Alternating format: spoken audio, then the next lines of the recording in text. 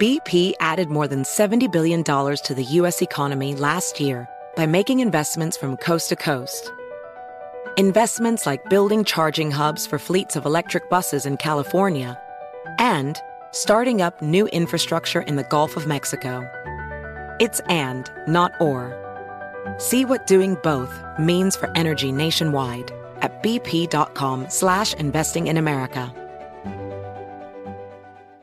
AirPods Pro with adaptive audio automatically keeps out the sounds you don't want to hear so you can listen to your music, and lowers your music to let in the sounds you do need to hear. Hi there. Hi, what can I get you? I'll have a strawberry mango coconut probiotic smoothie with wheatgrass. Anything else? Extra wheatgrass. Here you go. AirPods Pro with adaptive audio. Available on AirPods Pro 2nd generation when enabled. Hey Sarah, I loved that spring break vlog you posted on Zigazoo. OMG, you watched it? Yeah, it was so cool.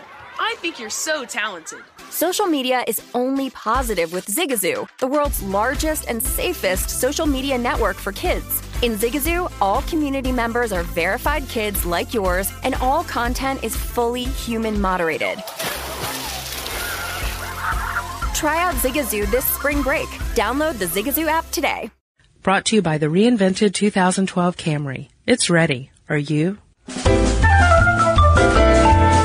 Welcome to Stuff Mom Never Told You from HowStuffWorks.com.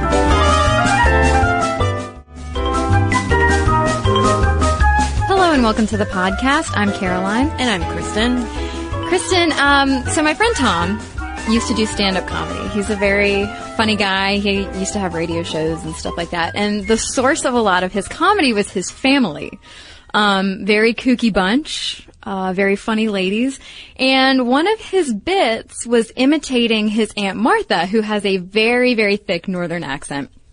And he would tell this whole story about how Aunt Martha's uterus fell out. And it was really funny, and I never really knew it was a thing, or that it had a name, or that it was common. But apparently, Aunt Martha is not alone. In a uterus falling out? No. And it's called uterine prolapse. Yeah. Today on the podcast, we are talking about what happens when your uterus falls out. It can also happen in other areas. And sometimes it can bring other inside parts outside with it. And yeah, prolapse is not the most pleasant topic of conversation. Also, not the most pleasant Google image search. Don't. I recommend you not do that. Don't. But it is something that happens. This was coming from a listener request. A younger listener actually wrote in because she had a medical scare and thought that she had prolapse, but it turned out, thankfully, to be something else. But when we started doing some more research, come to find out prolapse is something that does happen to a lot of older women in particular. But let's back up a little bit. Yeah, what is it? What is it? Well, it's when your pelvic floor muscles and ligaments stretch and weaken, providing inadequate support for the uterus, if we're talking specifically, obviously, about uterine prolapse. And the uterus will then slip down into or protrude out of the vagina. Yes. There you go. Yes. There are several risk factors. Most of them have to do with age, menopause, whether you have had children, and whether you do a lot of heavy lifting. If all of those apply to you, watch out for the following symptoms. There's a sensation of heaviness and pulling in your pelvis, tissue actually protruding from your vagina. Often urinary problems accompany this condition, so you might have leakage or urine retention. There's also low back pain and trouble having bowel movements, because the bowel movements kind of come into play if your rectum is involved in the dropping into the vagina. Yeah, incontinence is one of the first and most common signs of prolapse. And then you might also have concerns such as sensing looseness in the tone of your vaginal tissue if you are having intercourse, and sometimes symptoms that are less bothersome in the morning and worsen as the day goes on. And that's because gravity will also aggravate these symptoms because it pulls that tissue downward. Yeah. So, okay. So what is the deal with this happening to women who have had babies? Like, why does this happen? What's going on up in there? Pregnancy and trauma incurred during childbirth, particularly if you've had a large baby or a difficult labor and delivery, can really cause a lot of that muscle weakness and stretching of the supporting tissues. So that's just another thing that women have to go through when they're having babies. Yeah, and vaginal births in particular are implicated with this. Doctors and pregnant women have been looking into whether or not C-sections, elective C-sections, are the way to go because it is associated with a lowered risk of pelvic organ prolapse. That's not to say that it's completely preventative, but some women are now opting for, they're called maternal choice C-sections, partially because of the risk of prolapse. And just to give you an idea of how many women experience this, this is from the Honor Society of Nursing. Approximately 9% of U.S. women require surgery for pelvic prolapse, which is part of a series of conditions which are referred to as pelvic floor disorders. And almost 24% of American women will experience at least one pelvic floor disorder, such as prolapse, in their lifetime. Yeah, there are a lot of risk factors for this. We touched on a few already, but COPD even plays a part, which is chronic obstructive pulmonary disease, which ties into the chronic coughing thing. So if you've done a lot of coughing in your lifetime, you could have uterine prolapse. Also chronic constipation. If you've had a lifetime history of straining on the toilet, this could also affect rectal prolapse. And obesity is another big factor that doctors are looking more closely at, and especially for, again, women who are pregnant and overweight or obese. Doctors might advise for a C-section because of those combined risk factors for prolapse down the road. And there are other types of prolapse aside from uterine prolapse. We have rectal prolapse, where it's the lower end of the colon above the anus gets stretched out and protrudes out of the anus. And it is more common in women. It seems like all the varieties of prolapse, the colorful bouquet of prolapse types that can happen, more common in women. Yeah, there's also bladder prolapse, because in women, the front wall of the vagina supports the bladder, and so that wall can weaken due to age or bodily stress. And if it deteriorates enough, the bladder can actually descend into the vagina, and this type of prolapse is commonly associated with menopause. Now, the listener who wrote in requesting an episode on prolapse was especially concerned because she was outside of the typical age range where you see this happening, because she was younger. I think she was in her mid-20s, maybe her early 30s. But a lot of times it affects postmenopausal women who have had more than one vaginal delivery, even though it can affect still women of any age. Yeah, and part of this might have to do with hormones and loss of muscle tone associated with aging. And a 2008 Harvard study looked at pelvic organ prolapse and wanted to find out over the course of the reproductive life cycle who's getting surgery for this. So women of reproductive age, there's 7 per 10,000 women getting it. 28.8% of those women experience surgical complications. Perimenopausal women, 24 per 10,000. Postmenopausal, 31 per 10,000. And in elderly women, it's 17 per 10,000. So definitely postmenopausal, it's most common, followed by perimenopausal, and then elderly. But again, it can still happen among the younger cohorts as well. There's also been research into whether or not there is a genetic factor to prolapse. There's an article from 2010 published in Urology Times, a real page turner, talking about how recent studies have uncovered a genetic component of both pelvic organ prolapse and stress urinary incontinence, though not from the same chromosome. And so they're trying to figure out whether or not doctors could target patients who might have those genetic components for early prevention. Right, because they are pretty related. People who have prolapse issues tend to have incontinence issues also. Now, Kristen mentioned obesity earlier, and it's kind of touchy as to whether it's a cause or a related factor. A 2004 Swedish study found that obesity is an associated factor for pelvic floor dysfunction, particularly obesity, not just being overweight. And a January 2012 study from Brown University found that a higher proportion of obese women reported feeling vaginal bulging compared with women who were simply overweight. I'm going to go ahead on a side note and say I hope this is maybe the only time in the podcast we have the opportunity to use the phrase vaginal bulging. Across America, BP supports more than 275,000 jobs to keep energy flowing. Jobs like updating turbines at one of our Indiana wind farms and producing more oil and gas with fewer operational emissions in the Gulf of Mexico. It's and, not or. See what doing both means for energy nationwide at bp.com/investing in America.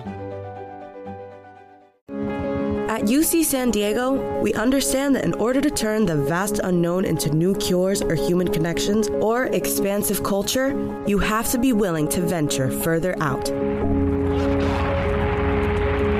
That's why we'll go as far as the International Space Station, with cancer cells in hand and novel medicines in mind. That's why we map the seemingly randomness of forest fires and connect them with revolutionary AI to see where they'll appear next. And it's why we arrive on the San Diego shore from all over the world to bring different perspectives to our world's biggest challenges. When you push the boundaries of science, art, and culture, whole worlds open up.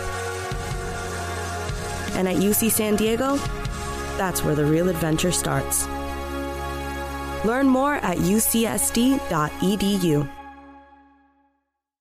Hey Sarah, I love that spring break vlog you posted on Zigazoo. OMG, you watched it? Yeah, it was edited so well. I think you're so talented. Social media interactions are only positive when you use Zigazoo. Zigazoo is the world's largest and safest social media network for kids. Your kids can upload their content and see what their friends are up to. With Zigazoo, they can create videos, enter to win prizes, and try out the latest dances and trends. There's no commenting, no text messaging, and everything is 100% human moderated. Plus, all community members are real, verified kids just like yours. There are no bots, trolls, or AI. Because Zigazoo is about one thing and one thing only, and that is fun. Try out Zigazoo this spring break and let your kids share your vacation blogs and best edits with their friends safely. Download the Zigazoo app today. That's Zigazoo.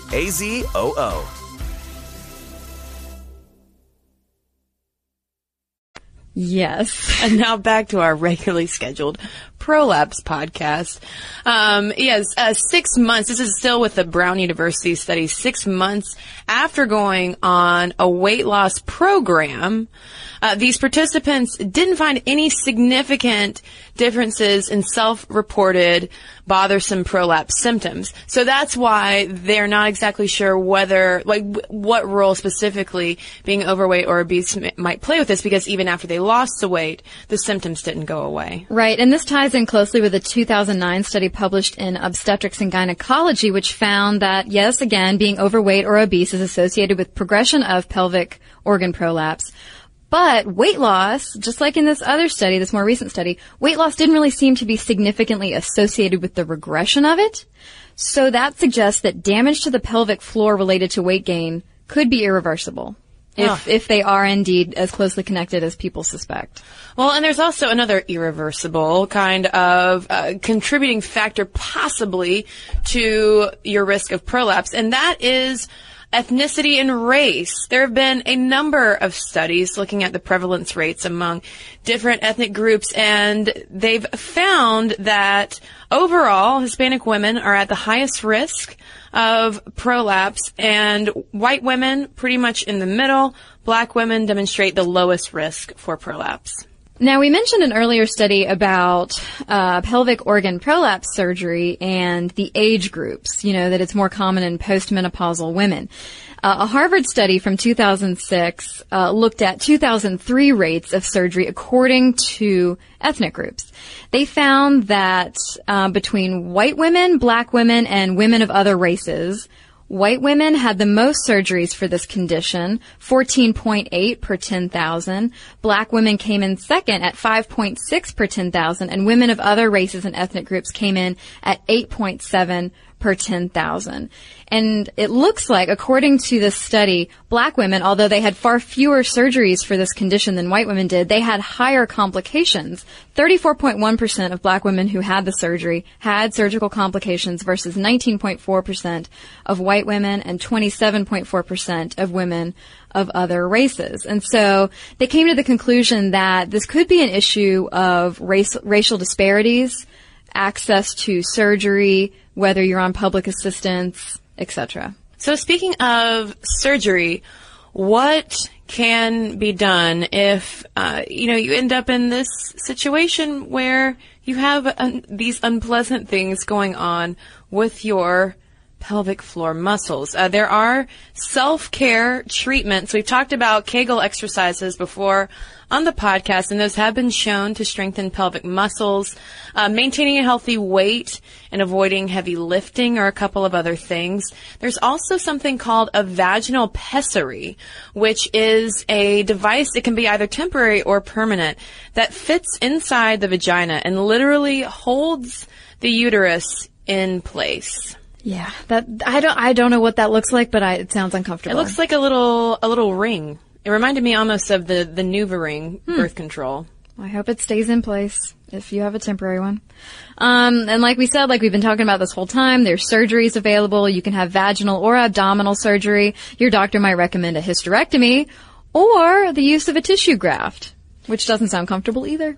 And if this kind of self-care is going on, one question that I had when we were looking into this was, what about sex? I mean, if all of this stuff is going on your insides, it seems like that would totally make sex out of the question. But in fact, you can, and it is okay to have sex with prolapse. This was coming from Dr. Oz's website, ShareCare, and he says it's safe to have sex if you have pelvic prolapse, although it may be uncomfortable.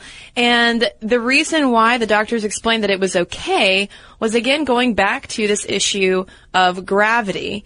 And not to be too graphic, but when you are standing up, it pulls that tissue down, but when you are lying back, it will, in the words of one doctor, go back inside, making it okay to have sex. But again, it might be, especially depending on the degree of the prolapse, it might be a little uncomfortable.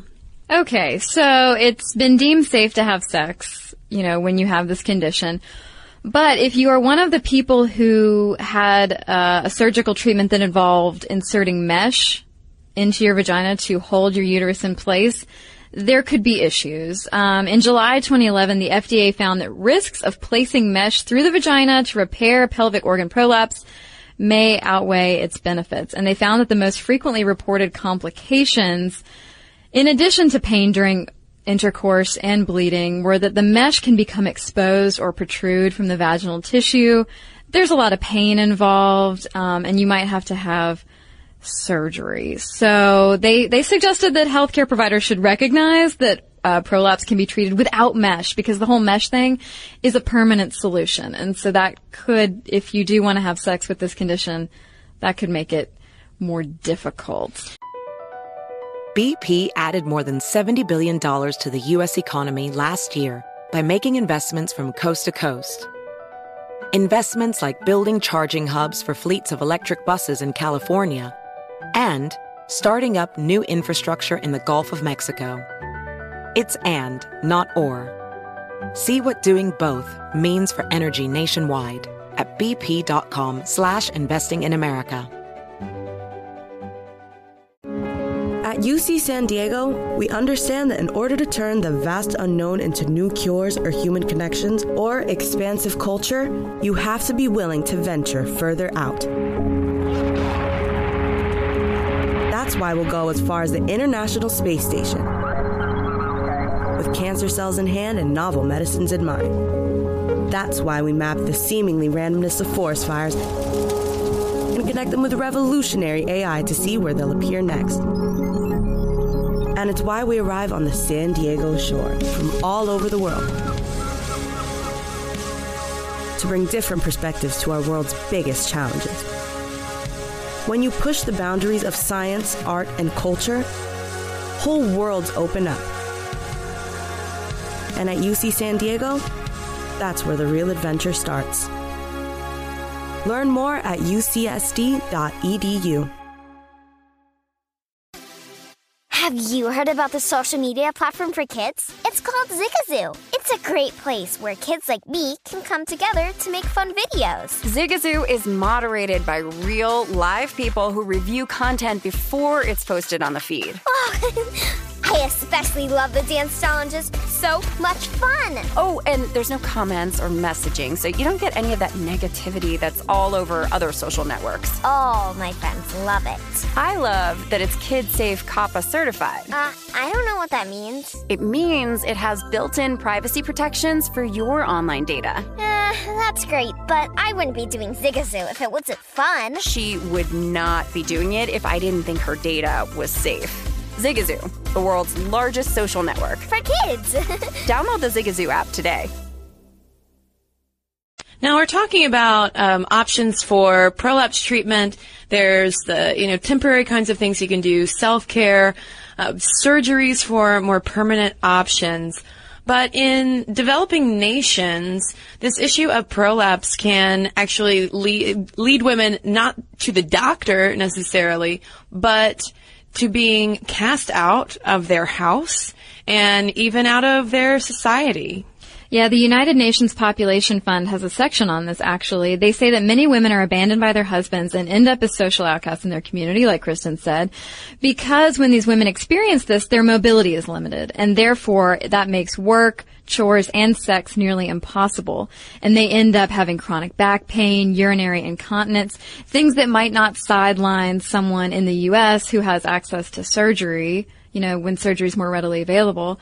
They looked in particular at Nepal, where fertility is very high and women carry heavy loads on their backs, which is a bad combination, to be honest. They said that 1 out of 10 women are estimated to suffer from uterine prolapse in Nepal.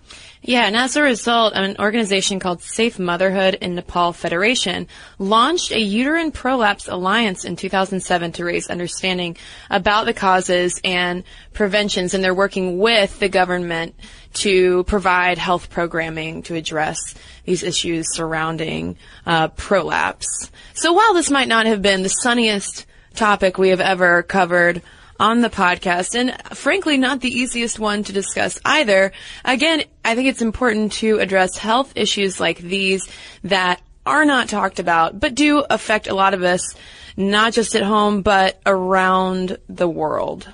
Yeah. So. And then, I didn't realize how common it was in anyone besides Tom's Aunt Martha. Right.